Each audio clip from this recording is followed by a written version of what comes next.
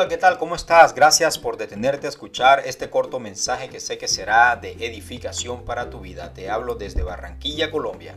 Y en este nuevo episodio quiero decirte que no sé si en algún momento de tu vida has intentado hacer muchas cosas que aún no has logrado. O por el contrario, cuando ibas por la mitad del proceso, algo salió mal. Y por lo general, cuando algo sale mal a nuestras vidas, en cualquier área, la mayoría de las veces nos detenemos. Y decimos, ¿para qué o por qué lo hice? O podemos decir, estoy arrepentido, todo salió mal. A veces entra el temor, el cual nos paraliza y no nos deja avanzar. Por otro lado, hay personas que tienen un grado más de valentía y son determinadas y siguen avanzando. A pesar de que algo les haya salido mal, siempre tratan de lograr su objetivo. La pregunta es, ¿con cuál de las dos opciones te sientes identificado en este día? Déjame decirte que es natural del ser humano sentir duda o temor al momento de tomar una decisión. Cuando queremos emprender algo, por ejemplo, ya sea un negocio, estudio o cuando una pareja de novios desea casarse. Esto debido a que sentimos temor a lo incierto, es decir, no sabemos si puede resultar algo positivo o negativo. Es por eso que en este día quiero hablarte de algo que sé que te puede ayudar a seguir avanzando y aclarar tus ideas. Y quizás muchas veces hayas escuchado a muchas personas hablar de positivismo, de pensar en grande, que en vez de detenerse es mejor avanzar. Y creo que esto no está mal porque a veces necesitamos escuchar palabras de aliento. Pero déjame decirte que hay algo más allá que rompe toda barrera, que rompe todo pensamiento de hombre. Como lo dice 2 de Corintios capítulo 10, versículo 5, derribando argumentos y toda altivez que se levanta contra el conocimiento de Dios y llevando cautivo todo pensamiento a la obediencia a Cristo.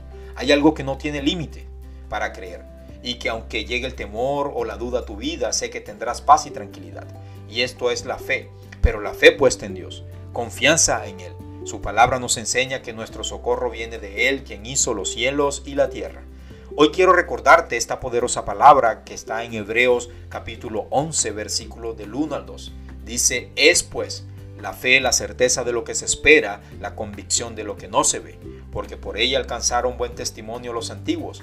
Y quiero que medites o imagines por un momento la vida de los siguientes personajes bíblicos. Y si has leído alguno de ellos, notarás que a pesar de que Dios los bendijo y les dio la victoria, no todo fue fácil para ellos. Hebreos capítulo 11 versículo 7 dice, por la fe Noé, cuando fue advertido por Dios acerca de cosas que aún no veían, con temor preparó el arca en que su casa se salvase. Y por esa fe condenó al mundo, y fue hecho heredero de la justicia que viene por la fe. Ya todos saben, por ejemplo, lo que Noé padeció, fue burlado, fue criticado, pero él avanzó en Dios. Tuvo fe y le creyó a Dios. El versículo 8 dice, por la fe Abraham, siendo llamado, obedeció para salir al lugar que había de recibir como herencia y salió sin saber a dónde iba. El versículo 11 dice, por la fe también la misma Sara, siendo estéril, recibió fuerzas para concebir y dio a luz aún fuera de tiempo de la edad, porque creyó que era fiel quien lo había prometido. ¿Y qué tal si hablo de lo que vivió Moisés? Como lo dice el capítulo o el versículo 27, por la fe Moisés dejó a Egipto no temiendo la ira del rey, porque se sostuvo como viendo al invisible. El versículo 29 dice, por la fe pasaron el mar rojo por tierra seca, como por tierra seca, e intentando los egipcios hacer lo mismo, fueron ahogados. ¿Y qué más digo? Como lo dice el versículo 32, pero déjame recordarte que también está David, que aun siendo muy joven, por fe luchó, venció y le cortó la cabeza a Goliat. Es por eso que en este día te invito a que confíes en Dios, que tengas fe en todo lo que quieras emprender en tu vida, pero como a Dios no se le olvida nada, su palabra nos enseña en Romanos capítulo 10 versículo 17 y dice, así que la fe es por el oír y el oír por la palabra de Dios. Es decir, necesitamos escuchar la palabra de Dios para aumentar nuestra fe. Necesitamos leer la palabra de Dios para conocer más de sus promesas, de su amor, de cómo debemos llevar y vivir nuestras vidas. Recuerdo que yo no era tan creyente a muchas cosas, pero nunca fui rebelde a escuchar la palabra de Dios. Siempre escuchaba, pero nunca leía, hasta que un día tomé la decisión de conocerlo más a Él, leyendo su palabra. Y hasta el día de hoy, a pesar de momentos duros y difíciles en mi vida, he podido ver milagros que Dios ha hecho sobre mí. milagros sobrenaturales que el hombre jamás será capaz de hacer.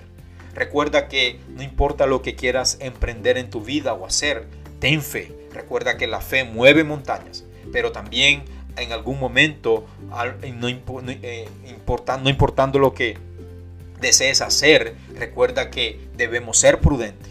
Como lo dice Lucas capítulo 14, versículo 28 al 30, dice: porque ¿quién de vosotros, queriendo edificar una torre, no se sienta primero y calcula los gastos a ver si tiene lo que necesita para acabarla?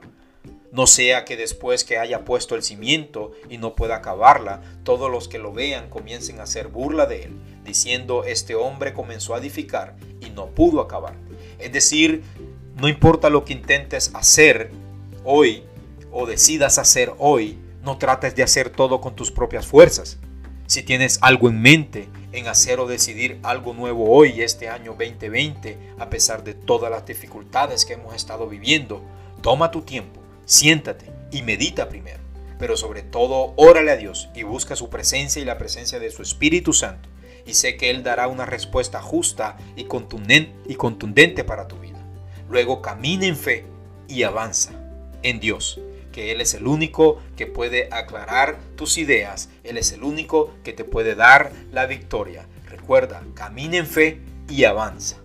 Gracias por escuchar este mensaje. Recuerda meditar en ello cada hora, minutos y segundos de este nuevo día. Dios te bendiga. Chao, chao.